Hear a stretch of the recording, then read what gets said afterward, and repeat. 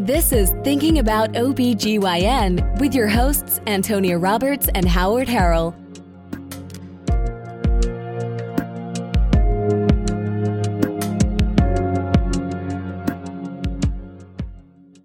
Antonia. Howard. What are we thinking about on today's episode? Well, we do have a lot of recent literature to catch up on since we've been lately doing some kind of focused themed episodes and haven't really been pulling from the journals as much. But first, I have to tell you about another female eponym. Oh, I thought you were going to ask for a thing we do for no reason. Nope, not yet. This is more important. Okay. Well, are you ready? Yeah. Okay, Nitterbuck's layer. Okay, all right, yeah. So that's the pseudo layer of fibrin between the uterine decidua, that the fetal trophoblastic tissue, it prevents them from growing into the uterine wall. And then that layer gets disrupted when you have C-sections or myomectomies or something. And then that disruption in Nitterbuck's layer, we think, can help lead to invasive placental diseases like placenta accreta or percreta or increta.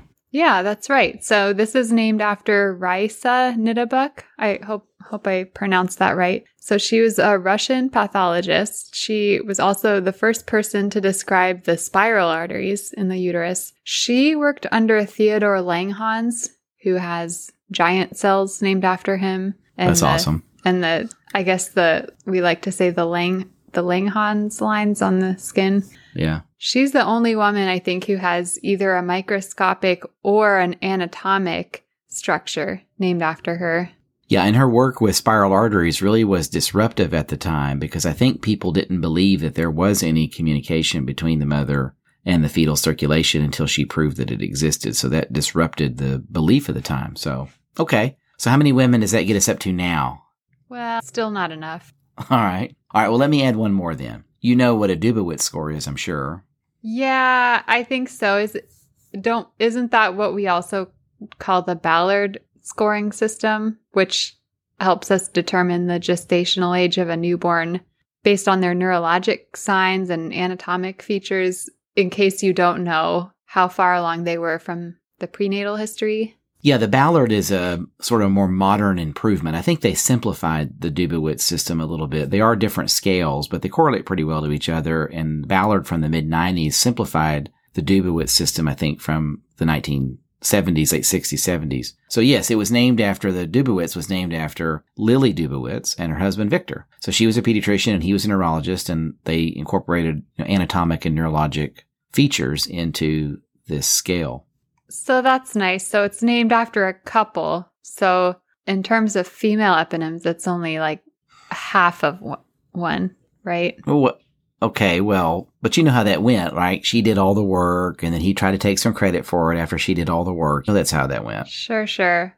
Okay, but I had a whole female eponym, and you only had a half of one. So I think I won this round. Maybe you'll do better next time.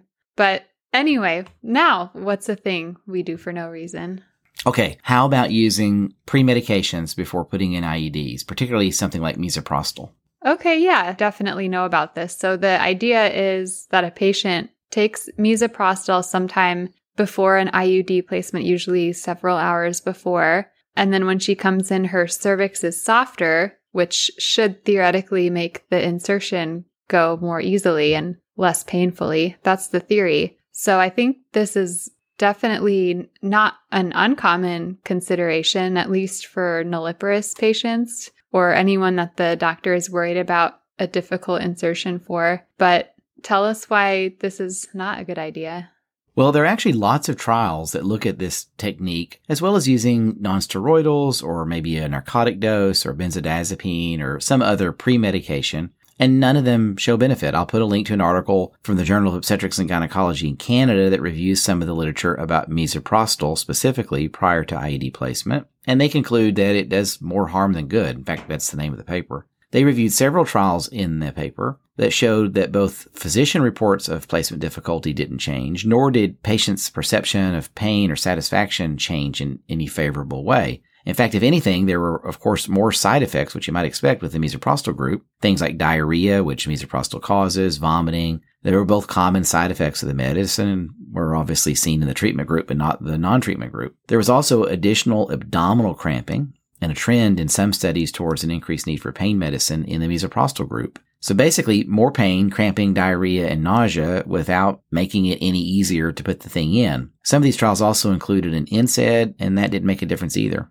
Okay, well, I would assume that there's more cramping from the intestines from taking misoprostol, but could there also possibly be more cramping from the uterus itself? Doesn't the misoprostol upregulate the uterus's ability to contract, at least in the setting of pregnancy, with labor induction or pregnancy termination or miscarriage management? I'm sure both are contributory, the bowel and the uterus, especially because it's typically a high dose that's used for this, similar to the dose that we use for miscarriage or abortion rather than the dose for labor induction. So some studies also measured the objective ability to dilate the cervix with like a numbered Hager dilator, and again found that the medication made no difference for that either. So in any event, they concluded that misoprostol at least does more harm than good. That's very interesting, and I wonder if that would hold for selected cases like where they already are known to be stenotic and have failed placement in clinic. But also, I'm also surprised that the NSAIDs don't help. So what if we just forgot about the misoprostol and just had them take NSAIDs before insertion? So skip all those GI side effects. Put a link to a 2015 randomized controlled trial that was published in Contraception that gave women in that study 800 milligrams of ibuprofen prior to IUD insertion, and that study found no difference in how women rated pain or in any other aspect of the IUD placement. And I'll put another link to a study from 2016 that was published in the Green Journal that asked women to self-administer lidocaine gel on their cervix prior to placement. And these women also reported no reduction in pain with insertion, but they did, of course, feel less pain with the tenaculum placement since they had numbed the area right before placement. Well, that at least makes sense, and maybe that could still be of some tiny benefit, although it seems like a bit of hassle too to take the extra step of the gel. But I'm surprised there's not even at least a little placebo effect. Like if patients know that they're getting an anti-inflammatory or a numbing agent, that they still don't report experiencing less pain. But I suppose also if you just wanted to make the tenaculum placement less painful, you could inject 5 milliliters of lidocaine right before you placed it, so don't have to do the extra waiting with the gel.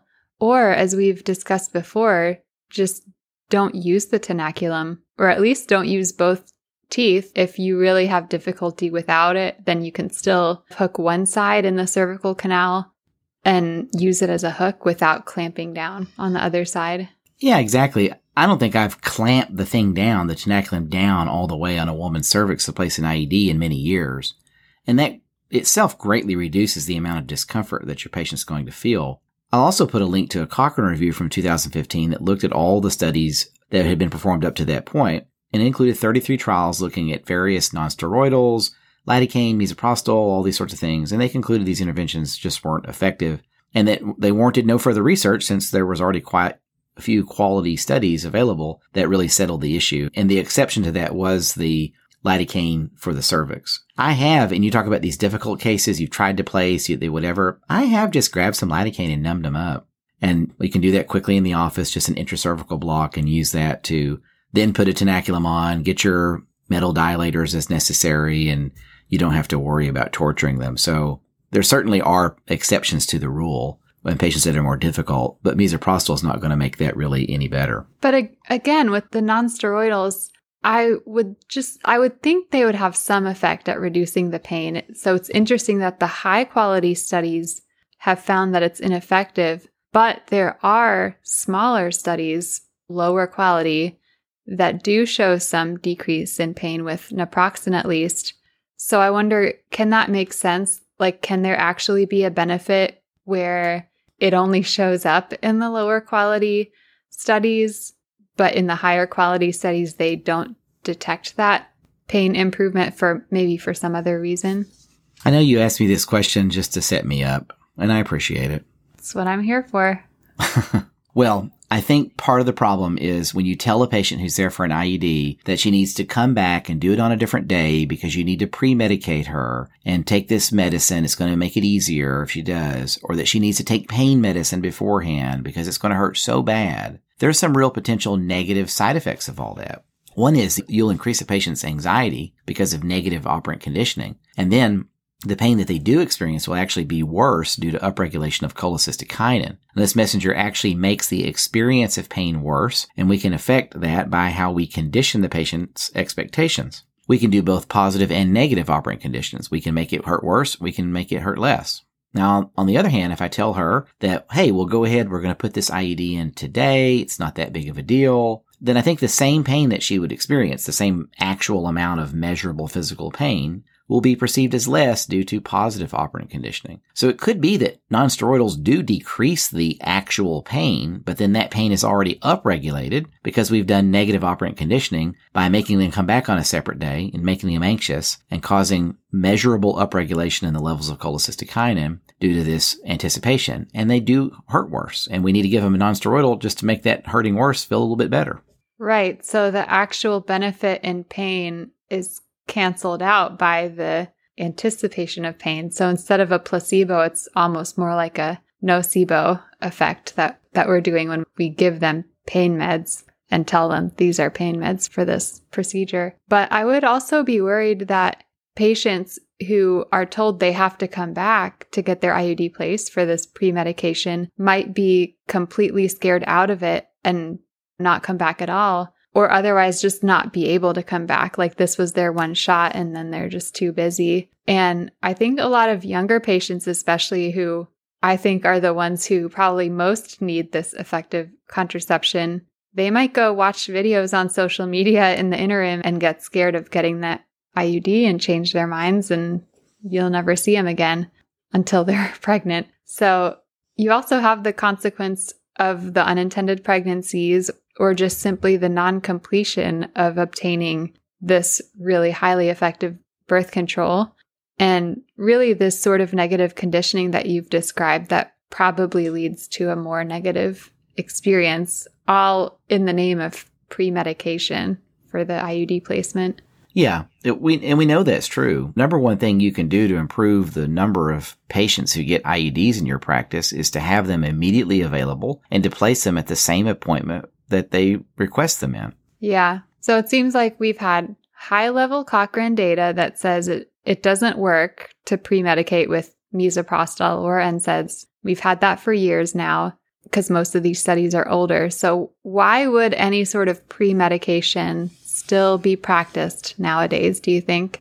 I think there's a couple of factors maybe in play. The first is a lot of doctors' offices just don't stock IUDs or stock enough IUDs. And so they go through an ordering process to get the IUD, and they plan on having the patient come back at a later visit when the IUD comes in. And then they think, well, hey, why not give them some pre-medication since they have to come back on a separate day anyway? And if you're doing IUD placements at any frequency high enough to be good at it, then honestly, you should be stocking them in your office. And there are companies now, by the way, that will stock them in your office and carry the cost of the overhead. They do the billing, they do all that for you, and they put them in a little safe. You have a code and they release them electronically so that you don't have to worry about the finance of it. The same exists for a lot of vaccines too, where a lot of, especially private practice OBs, will not stock vaccines or IUDs because they're expensive, and you think about the overhead cost of it. So they get in the habit of sending to pharmacy or ordering them. But with companies doing that at no cost to you at all, there's really no excuse to not have them in your office nowadays. Now, the second more nefarious reason, I think, is just money. If you go to a doctor for a birth control consult and they decide that you talk to them and you all decide you're going to get an IUD, well, then they'll make significantly more money if you have the patient come back on another day to do the placement. And a lot of offices do this sort of nickel and dime approach to medicine where they unbundle, say, the ultrasound or the colposcopy or the endometrial biopsy or the birth control placement or whatever it is you might need that's a procedure. They unload that to a different day so that they can recover 100% of the billable CPT code involved. And they make a few more dollars, but the effect is significant inconvenience for the patient who may have to take additional days off from work or schedule more childcare or something like that, or have a partner that has to take time off from work to accompany you. And poor satisfaction, poor outcomes, especially if you get pregnant or you're scared you have cancer so you don't come back for that endometrial biopsy or something like that you needed.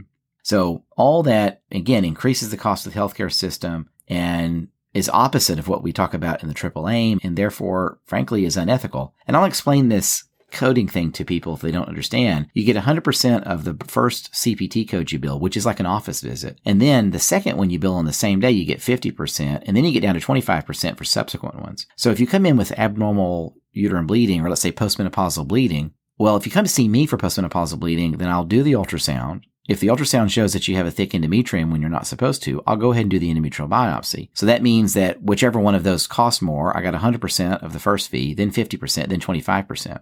And I might even put an IUD in you, and they get 25% of that. Now, at other practices, you might come in and get the consult, and then it said, okay, well, we need to do an ultrasound. We're going to have you back next week or 2 days from now for the ultrasound. Then you come get the ultrasound. Then they're going to have you back for the endometrial biopsy on a separate day. So what they're trying to do is get 100% of each CPT code. But you can see where that decreases compliance, really inconveniences a patient. They want to get their answers up front. They might be scared to not come back, etc. So this is taught in some of these classes about how to monetize your practice, and it's just unethical. Well, you sure love telling people what they do is unethical. So you'll be glad to know that I bought some extra storage space on our email account for all your hateful response emails, and I put them in a special folder just for you.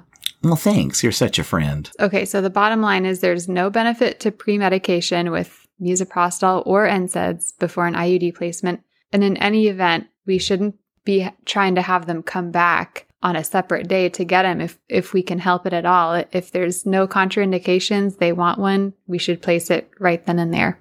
So let's move on. Well, hang on a second.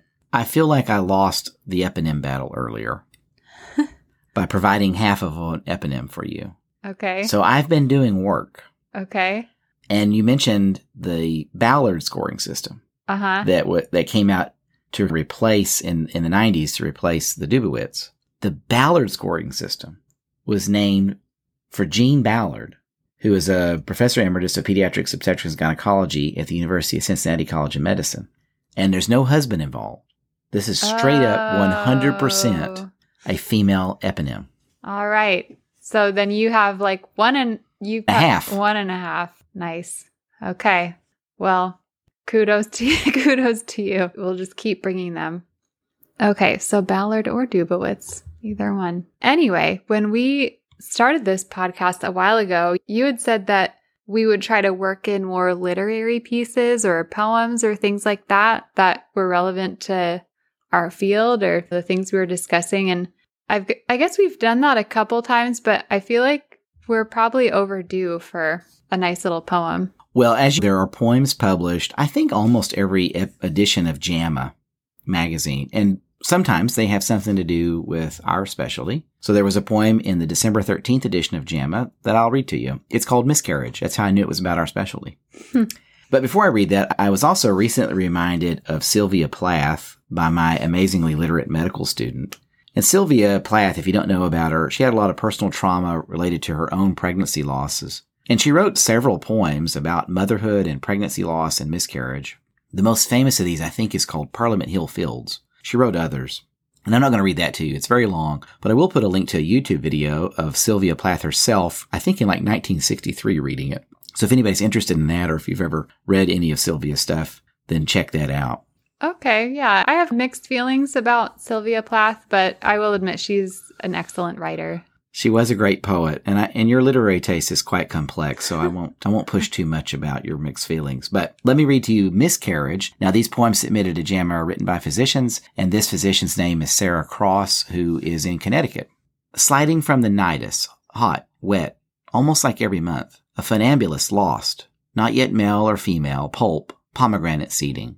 Substance of many things, carbon, aspartic acid, from solid to liquid, stained smell of iron, on thighs. It passes away, flushes, me the only witness. I do have to ask, what is a funambulist?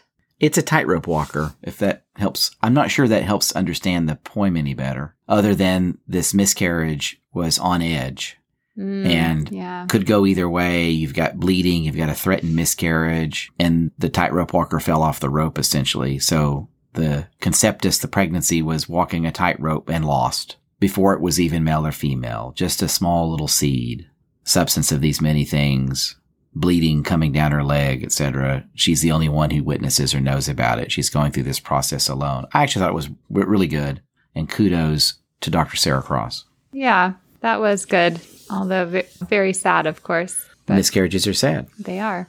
Well, people can check out Sylvia's poems if they want. They can watch that YouTube video. I know you've been collecting poems about pregnancy loss and other things for your new book from all kinds of different eras. So looks like there's another couple to add. So now we can get back to science, if you don't mind. Wow.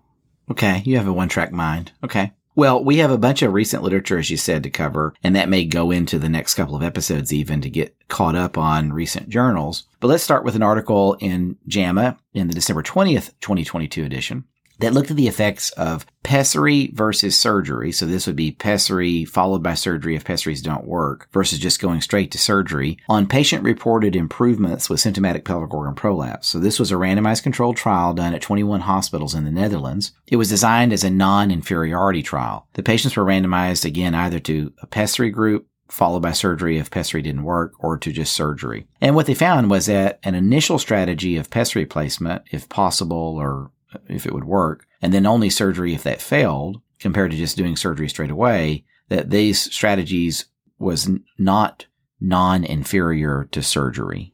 Okay, so not inferior that's the same as inferior, right?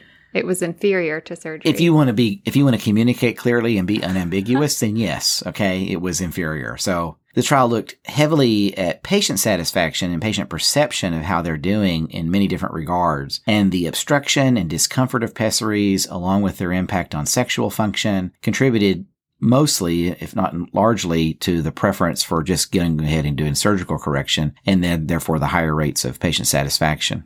That is an interesting outcome. You think pessaries are so much less invasive and that you're saving patients who might not need surgery from the potential complications if you start with that. So I could see how this might actually change some people's practices. Do you think it changes your clinical practice? Well, I don't think it changes my clinical practice because I don't insist that women have to attempt a pessary before undergoing surgical correction. They certainly have an option. Instead, I would say it's individualized to many factors, including whether or not they're currently sexually active, how good a candidate they are for surgery, including some assessment of overall medical status and expected life expectancy. Younger women who have a longer life expectancy and are still sexually active simply don't want to deal with or live with pessaries. So I think it would change your practice if you were of the mindset that women with symptomatic prolapse should always have to attempt a pessary first and then get surgery only if that fails or they have a problem with it. But that's simply not what women want. And how do you know what women want? Oh, Lord.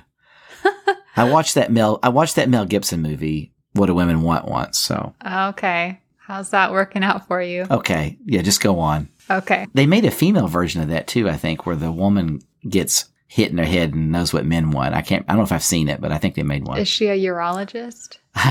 Maybe.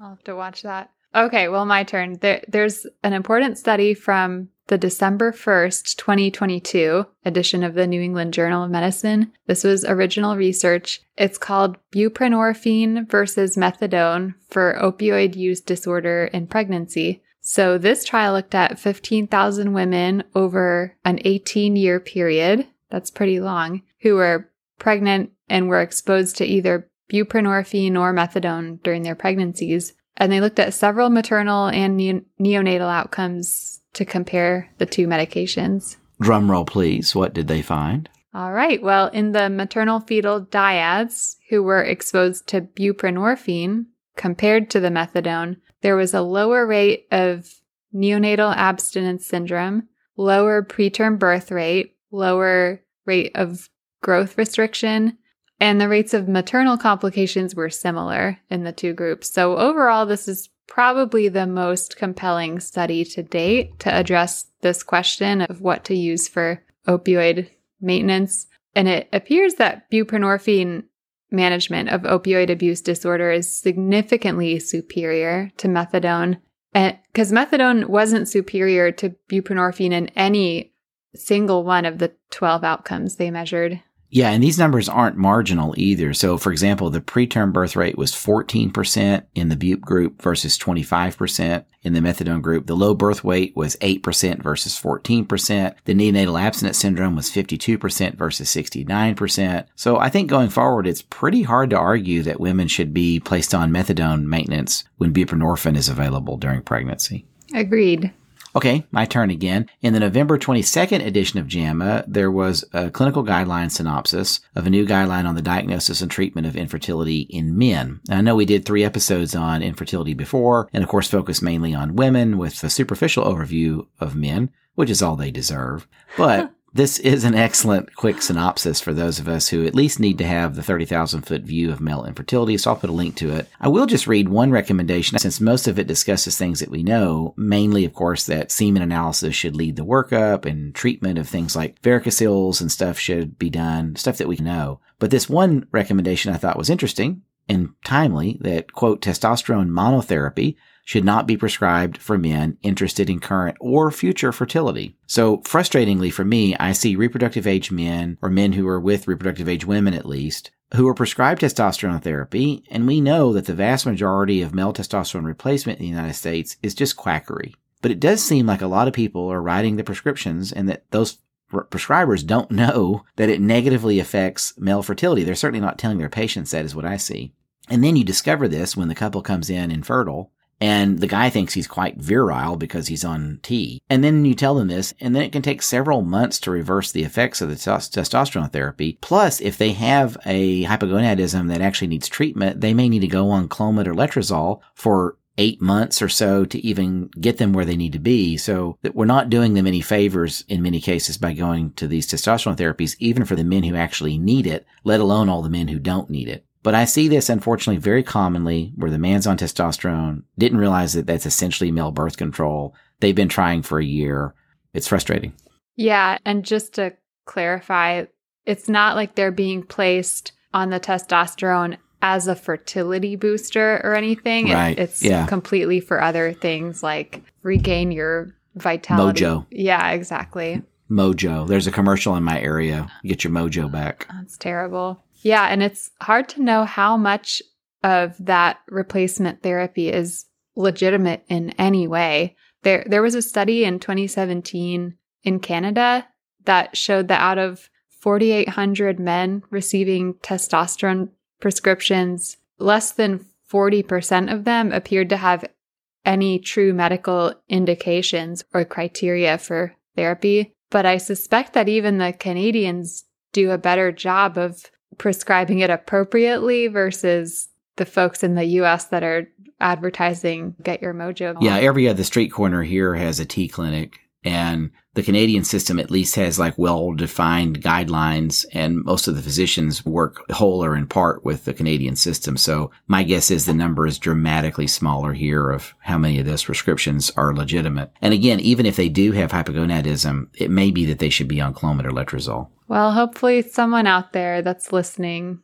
knows to tell your male patients not to take this if they can help it. Okay, so there's a couple articles in the January 2023 issue of the Green Journal that I wanted to point out. One was a trial that compared fasting versus eating before the 1-hour glucose tolerance test.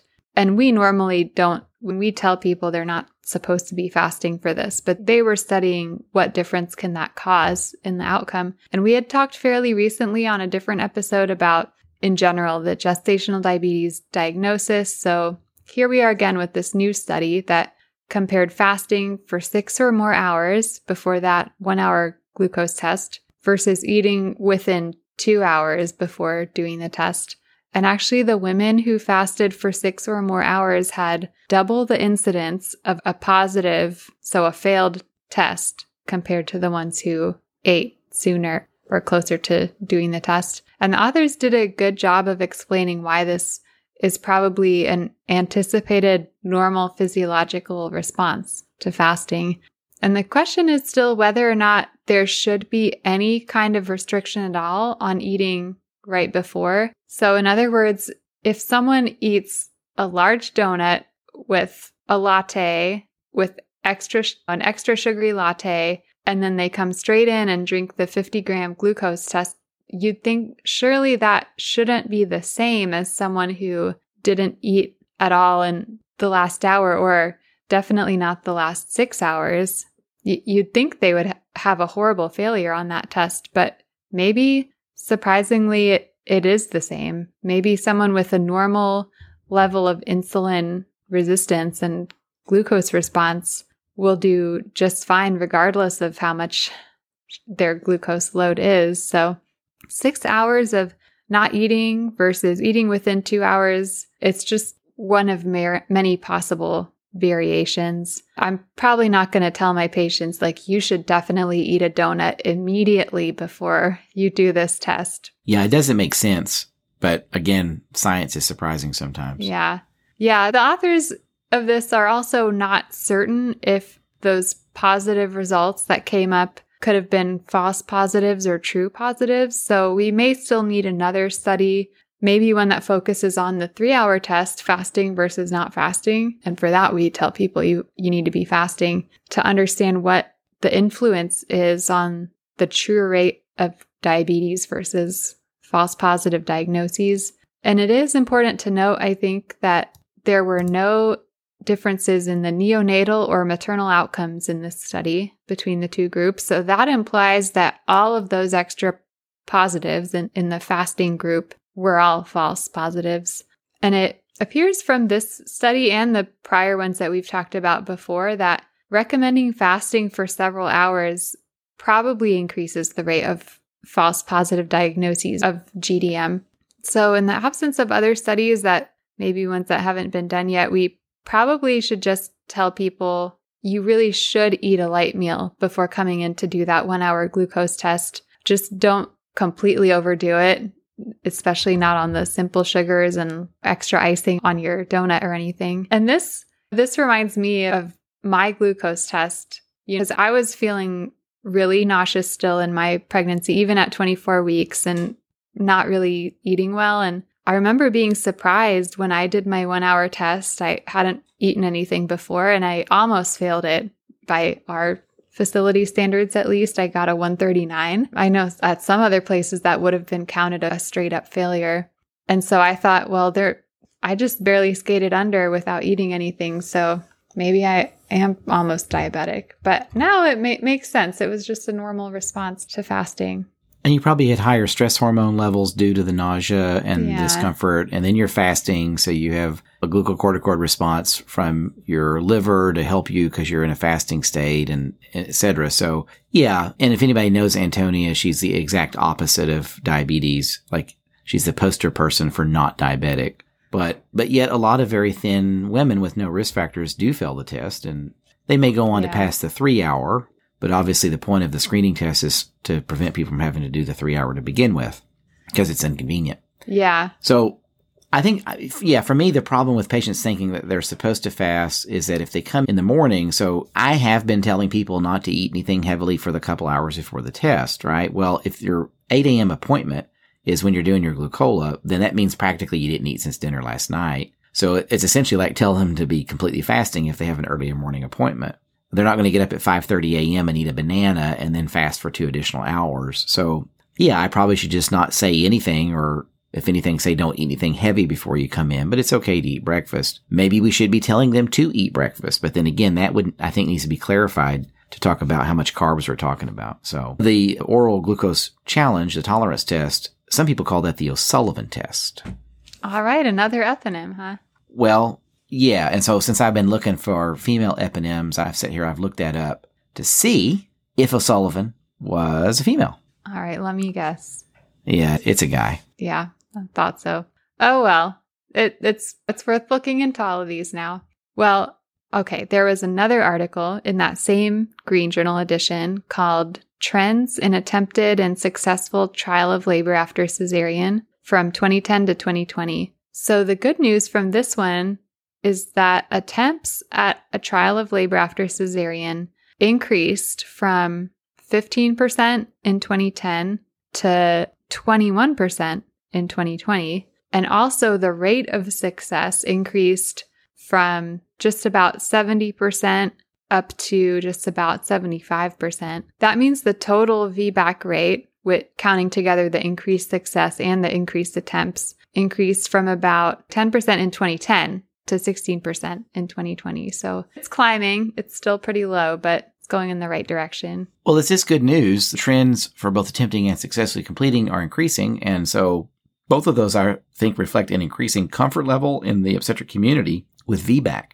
If more VBACs are being attempted or more trial labors are being attempted, then that would imply that you're probably more comfortable with it and therefore probably more tolerant of the process itself, which means you'll have a greater success rate. So all that's a good trend for pregnant women with 1 or 2 prior cesarean deliveries who are candidates to try, that they hopefully find a more receptive obstetrician to do that for them. I'll also say if you correlate these with national C-section rates, there has been a plateau, slight decline in C-section rate. And some people are patting themselves on the back for that due to maybe the primary prevention of cesarean guideline or things like that. And I don't think that that's actually why it's going down. I think it's going down because VBACs are going up and because women are having fewer children. So a lot of women who have a prior cesarean, for example, they're not having another child that would add another C-section into the numerator. So this is true, but at the same time, we still probably have a lot of work to do in preventing primary cesarean. And the increased VBACs over that 10-year period may be due to a changing workforce as well, potentially.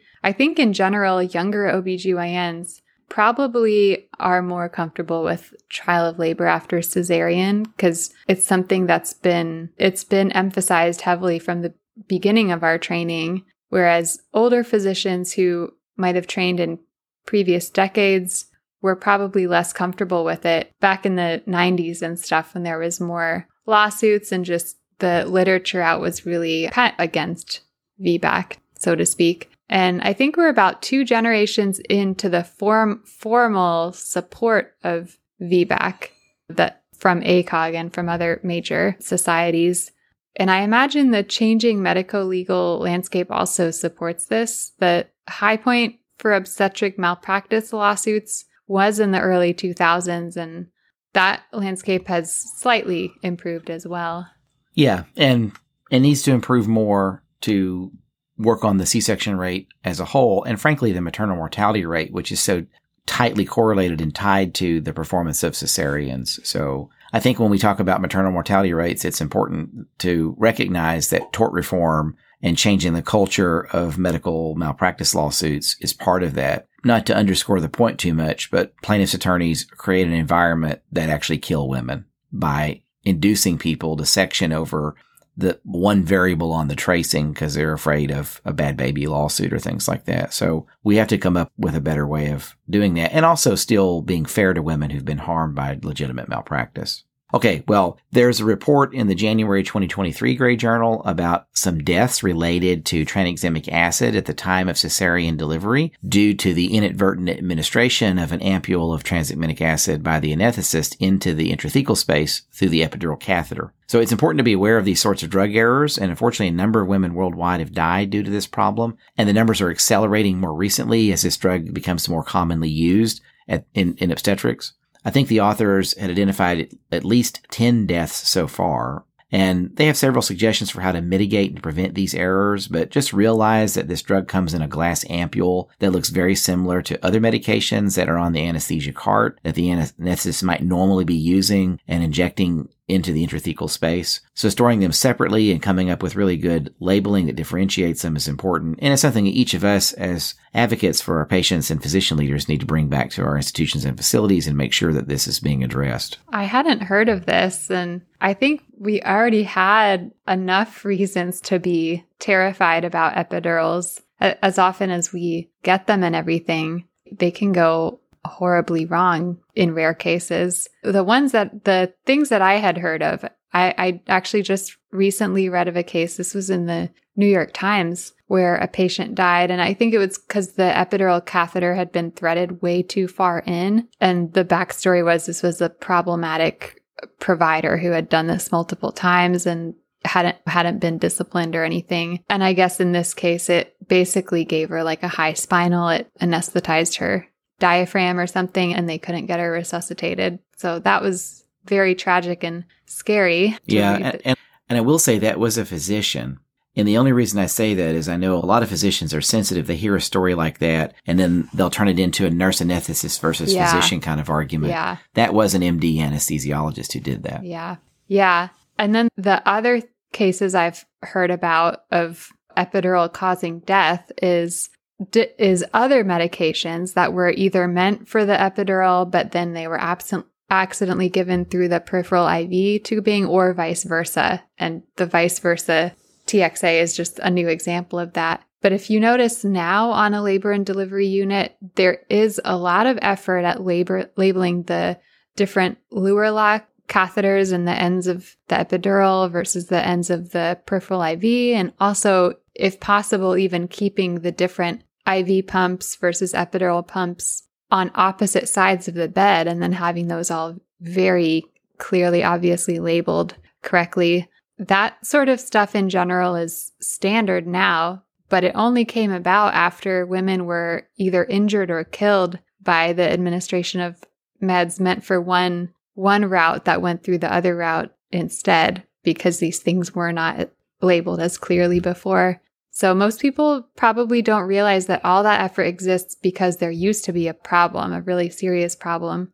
But now we need to similarly emphasize and create strong quality controls around the tranexamic acid as well. Now knowing that the ampules can be confused with the epidural medication ampules, so that we make sure there's never any danger of intrathecal administration of the tranexamic acid. So I'm glad I hadn't read about this development before I got my epidural, and also glad that that I didn't die from my epidural either. When you look at patient harms that occur, a lot of people will talk about the Swiss cheese model, where you need several layers of failure to occur before some tragic accident like this happens. There's several things that need to go wrong for a woman to die because this has occurred. But in that Swiss cheese model, and again, you all know the email address, you can send them in. But in that Swiss cheese model, at the very top of it is the unnecessary C-section to begin with. So the more patients you take to the OR for unnecessary C-sections, the more you're going to expose them to this riskier milieu where these sorts of things happen. These are all related to C-sections. The second thing is overuse of tranexamic acid.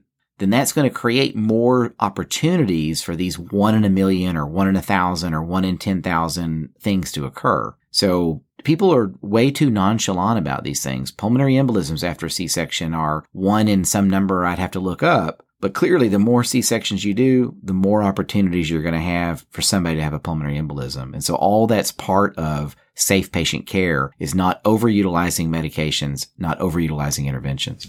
Yeah, I think at least in my setting, we don't really tend to think about there being a significant risk to TXA. And so a lot of times we see more bleeding than we think we should, and we're pretty quick to ask for it, whether in a C-section or vaginal delivery. So something to consider for sure, and really to look at where are all the different pumps and stuff, and make sure it's not a total newbie nurse that maybe should have had a little bit of extra supervision or something like that. Well, and that's what I mean by faddish, right? So everybody grows up in a time where a particular thing is new and being pushed. And admittedly, right now in residency programs and all the literature from the last 5 years, TXA is the rage. And the same in ortho and a lot of other places. But just appreciate that 10 years ago, nobody used it. And it's not like we have seen a significant decline in hemorrhages or whatever. So we all get accustomed to things. And when it's part of that curve of how new interventions come out and affect us, I call it the Harrell curve sarcastically, but that's not its real name. But we're in a period of over enthusiasm about tranexamic acid and or Jada or whatever else. And then one of the things that helps us reconsider and recenter enthusiasm for these novelties is to see a report of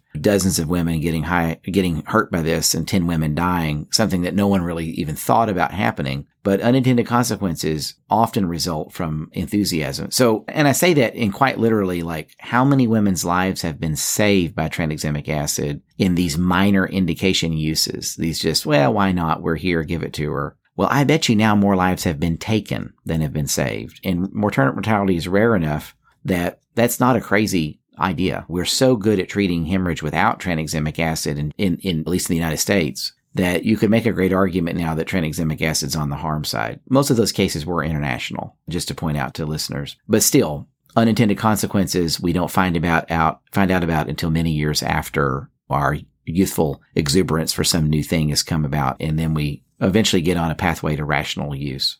Okay, there's a couple more articles in the February edition, this month's edition of the Green Journal, that we should talk about. Both of them are about things that, to me, are already settled, but it's interesting that they keep coming up and being researched and papers keep getting published, because even though it seems to me like they're settled, well, it's people practice in a way that seems to be inconsistent with research for a long time. So dogma dies hard. All right, well, what have you got? Okay, well, the first one is a study called The Effect of Second Stage Pushing Timing on Postpartum Pelvic Floor Morbidity. This was actually taken from another trial looking at the same thing. It was another intended sub-analysis, but there was a randomized controlled trial. They randomized patients with epidurals, nulliparous patients, I believe all of them, to either immediate pushing or delayed pushing after 1 hour. And then in this part of the study, they looked at a variety of pelvic floor outcomes, including perineal lacerations, POP-Q measurements, or patient-reported pelvic floor complaints at both 6 weeks postpartum and at 6 months postpartum, and they found no difference. Yeah, we've talked about delayed pushing before and other reported benefits, and we've talked about studies that have shown that that's really not beneficial or superior to women compared to immediate pushing. And I'm not sure why people would even think that delayed pushing would have any benefit in terms of pelvic floor function, because if anything, the fetal head, it's down deep in the pelvis against that pelvic floor for a much longer time period while you're laboring down for hours, at least another hour or more, compared to just immediate pushing. But this study confirms that it doesn't save anyone from tears or lacerations or prevent any pelvic floor symptoms. Yeah. So yeah, you're right. We were already at a point where delayed pushing is really not an appropriate thing to do anymore. And we just haven't found benefits to the patient, with some potential harms on the fetal side. And this maybe just takes away another reason or thing that some people might be claiming is beneficial about doing it. But there's just no reason to be doing delayed pushing outside of the context of a clinical trial with informed consent. There may be some practical things that come up, like a patient needs some time to get optimal pain control on board, or the team is doing some other emergency or something else and they need a few minutes to get together before pushing starts, or things like that. So obviously those are decisions that we make clinically and individually, but in terms of doing it programmatically because we think it provides some benefit, that's just not the case. So I'm not sure we need more clinical trials exploring this any further. Okay, and didn't you have another paper too? Yeah, there's another paper called Maximum Dose Rate of Intrapartum Oxytocin Infusion and Associated Obstetric and Perinatal Outcomes. Now, the authors of this paper, this was done at Yale, I believe, note in the introduction that a maximum dose rate of oxytocin, usually 20 milliunits per minute, is one that a lot of people talk about. That's not based upon any science. That's not based upon anything.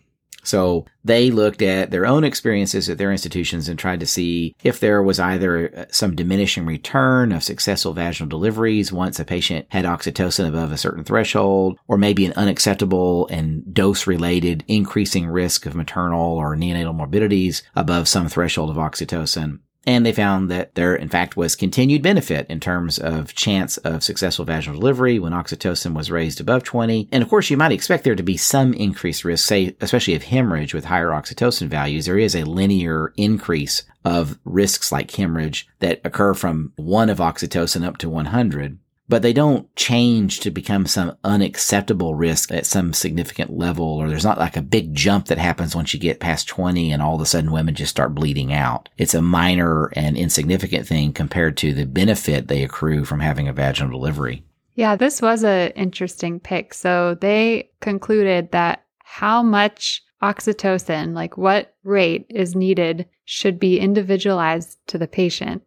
Not surprising. Some patients need more, especially older or more obese patients. And there's really nothing magical about 20 or any other number for that matter.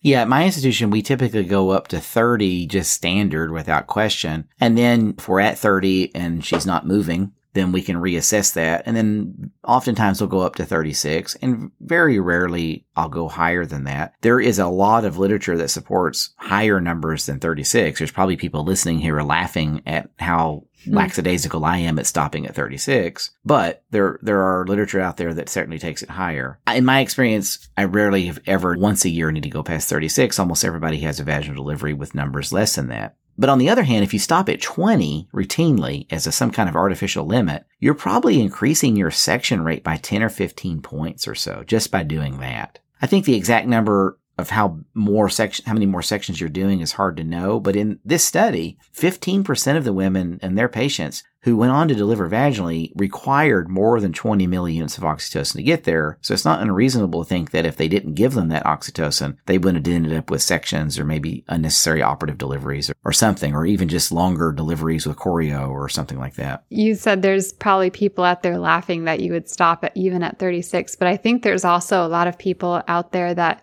are completely shocked that you would go over 20. Like 20 is the way. It's always been. That's the point of the paper. Yeah. It's just in the order sets. You don't question it. But there are a ton of studies at this point that indicate that we should be using as much oxytocin as necessary. And apparently there's some protocols out there that include going up to rates as high as 80 milliunits per minute. And 80 is that. Even for me, I get a little nervous thinking about that. I can only imagine the reactions of people I work with now, just getting ward turnover that, this laboring patient is on 80 milliunits. I'm sure someone would flip a table or something. But anyway, so 20, where do you think this number actually came from?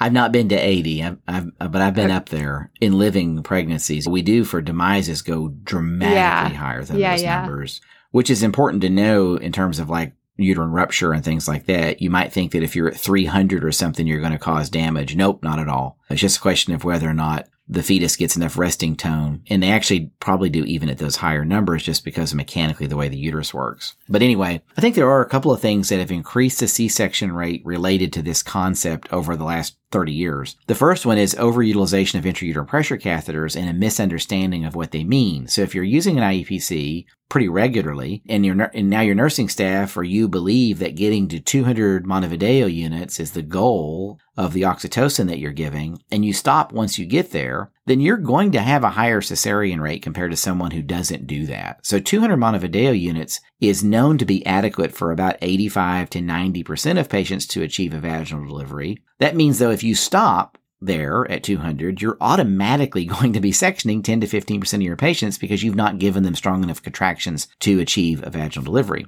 If you take IEPCs and you put them in women who present in true spontaneous labor, we find that about 40% of women in just spontaneous unaugmented labor have Montevideo units greater than 300, yet everybody's scared to go past 200, right? So 200 Montevideo units is very much meant to be a floor and not a ceiling. But people start to treat it as a ceiling. So related to this is how people also will stop increasing the oxytocin by whatever protocol they have once they've achieved 4 to 5 contractions per 10 minutes, fear of going 5 or more and having tachysystole. So just because you have, let's say, 4.5 contractions in a 10-minute time period, though, does not mean that if you continue to increase the oxytocin that you're going to have 5 or 6 contractions in a 10-minute time period and therefore have tachysystole. That's not the way it works. Tachysystole occurs actually with some difficulty because the uterus and the muscle fibers, very specifically the calcium reset that is needed for the muscles to contract and relax again, all that takes some time just physiologically. And so it is actually very difficult to make a uterus contract 6 times in 10 minutes. So increasing the oxytocin when you already have 4 to 5 contractions in 10 minutes will likely just make those contractions stronger and not make them more frequent. And that's what we need. And that doesn't cause any more distress to the fetus. I always say if I take and dunk your head underwater and I do it every couple of minutes so that in 10 minutes you're underwater 4.5 times for 45 seconds, well, you get your breath out in between. Well, it doesn't matter if I dunk you 1 inch underwater or 10 feet underwater, right? You're still underwater. You're still not breathing. And that's analogous to the spiral arteries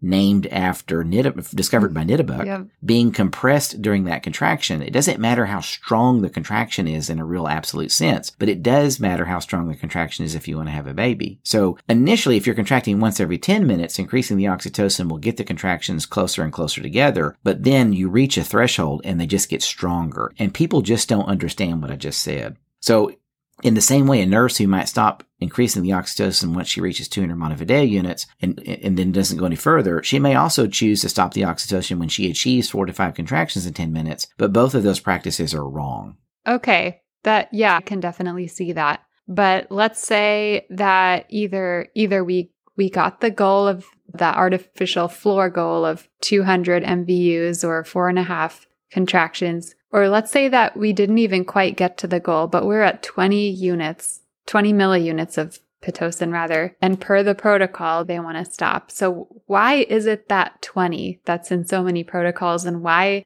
wasn't it 25 or 30, or why not even 10? Well, yeah. So just like I said, that it seems like 36 works for me to have as many vaginal deliveries as I do. That's what people have observed with 20. When you look at those metrics, a lot of data has shown that 20 milliunits per minute or less of oxytocin is usually all that you need to achieve those floors of 200 Montevideo units, or just under 5 contractions in a 10-minute time period. But again, the mindset's what matters. It's a floor, not a ceiling. So if you stop there, again, you're going to section 10 to 15 percentage points more people than I'm going to if I go past it. In the 90s and in the early 2000s, when obstetric litigation, as you pointed out earlier, was way out of hand, not that it's not out of hand now, but it was really worse then, oxytocin was almost always cited by the plaintiff's attorney as a cause of harm or an action that the doctor or hospital took that led to the injury or bad outcome. It was, in fact, the number one cited point of litigation. Well, that's just the nature of filing lawsuits. They will cite everything that you did as an intervention. You have to find something that the doctor or nurse or somebody did or did not do that you can attribute the harm to. And so oxytocin is always listed. But this led to a rash of sort of risk management attorneys at hospitals across the country trying to crack down and regulate and develop protocols and safety protocols and policies and procedures for the safe use of oxytocin that would keep them out of legal trouble, hoping that that would fall away as a cause of obstetric litigation. Now, those risk management folks are not physicians, and they made the incorrect assumption that if a plaintiff's attorney often or usually cites oxytocin as a contributing factor to a bad outcome, then oxytocin must be a contributing factor to a bad outcome. But that doesn't make it true, because plaintiff's attorneys are also not doctors or scientists, right? They're just making claims. But nonetheless, in these sort of risk management protocols that came out of that bad era, it was easy to come up with objective things. You need objectivity, like 200 Montevideo units or 4 to 5 contractions in 10 minutes, and then stop. Once you reach that, stop. Anything more than that's unsafe. And then paradoxically, that led the C-section rate to rise by 10 or 15 points, which actually did contribute to more women dying in childbirth. Well, so there's our answer, I guess. The greedy lawyers gave us the 20 milliunit limit. I can't remember. Shakespeare had something to say about lawyers, but I can't remember it right now. So is that our historical tidbit for the day then? The history of obstetric lawsuits? No, but I can tell you a little bit more about O'Sullivan when I was trying to figure out if it was a he or a she. Okay, then go ahead. So he was a he, John B. O'Sullivan. He immigrated to the United States from Ireland in the mid-1950s and joined the relatively new National Institute of Health, or Institutes of Health, which was working on the epidemiology of a lot of chronic diseases at the time. So then, as today, there was a lot of controversy regarding what percentage of pregnant women should be classified as having gestational diabetes and how to best test for it. So some of the methods back then classified literally 1 in 3 pregnant women as having diabetes. Now, our methods today and our criteria today get us around 6% of pregnant women, although just in the last few years, we've seen the 2-hour one-step test that would make 10 to 12% of women pregnant. So we're still obviously debating all these things today. And we still see a lack of really great data that shows consistent improvements in outcomes when you increase the number of women who we label as gestational diabetic. So we've talked about this before. We're on the trend backwards where we're maybe making fewer women diabetic to focus our efforts on the sickest of the patients, perhaps. But who knows? I don't think we're there yet. And I wouldn't be surprised if the true incidence of gestational diabetes should be something like 2 or 3% of the population. That doesn't mean that we don't err on the side of overdiagnosis and make 5 or 6% label that, but that's a different discussion. In any event, O'Sullivan developed the 100-gram 3-hour oral glucose tolerance test that is what we're still using today to be the definitive diagnostic test for gestational diabetes. And then he worked on the numbers, the results of that test that appeared to, at least statistically, reveal the appropriate amount of women who you might call gestational diabetic. And his method became widely accepted and, again, is what we still basically use today. He also did follow-up studies in the decade or two after that, which seemed to show that treatment of gestational diabetes with insulin could reduce infant macrosomia. Now that's important because in the last few decade and a half, we've seen a lot of studies about oral agents like glyburide for treating gestational diabetes, and we found that they don't reduce macrosomia. And because of that, we've gone back. ACOG actually has changed the guideline in the last, I think, 8 years. And we've gone away from oral agents like glyburide back to insulin for the treatment of gestational diabetes, largely reliant upon O'Sullivan studies in the 1960s that claimed that that was beneficial. And I say that only to say that it's very likely that insulin itself doesn't reduce the incidence of macrosomia, at least in a clinically meaningful way. In other words, like making a baby 2 or 3 ounces smaller doesn't change outcomes we're interested in. But good diet and exercise, those things do reduce the incidence of fetal macrosomia. But once you add other oral agents or insulin, my guess is that there's no continued real benefit in fetal size. And I don't think that's generally well understood. But it's just a reminder that the assumption that insulin reduces fetal macrosomia in a significant way goes back to perhaps flawed data from about 60 years ago, and that it's difficult to distinguish from the impact that diet and exercise has on gestational diabetes from the medicines you might be giving a patient. And so we still frequently see this conflated in studies. But newer studies tend to not show the kind of benefits that from medicines and interventions that were shown back then, because we're just better today in our multivariate analysis at controlling for some of those variables. That is all very interesting because it goes against a lot of the current thinking of what the pathophysiologic process is of GDM. I really wish we could get more into that today. I think we're way over time. Maybe next time we can talk about how would insulin not reduce macrosomia, because when it doesn't even cross the placenta, but it does increase things like maternal amino acids and things that do cross the placenta, and those could probably contribute to macrosomia at least as much as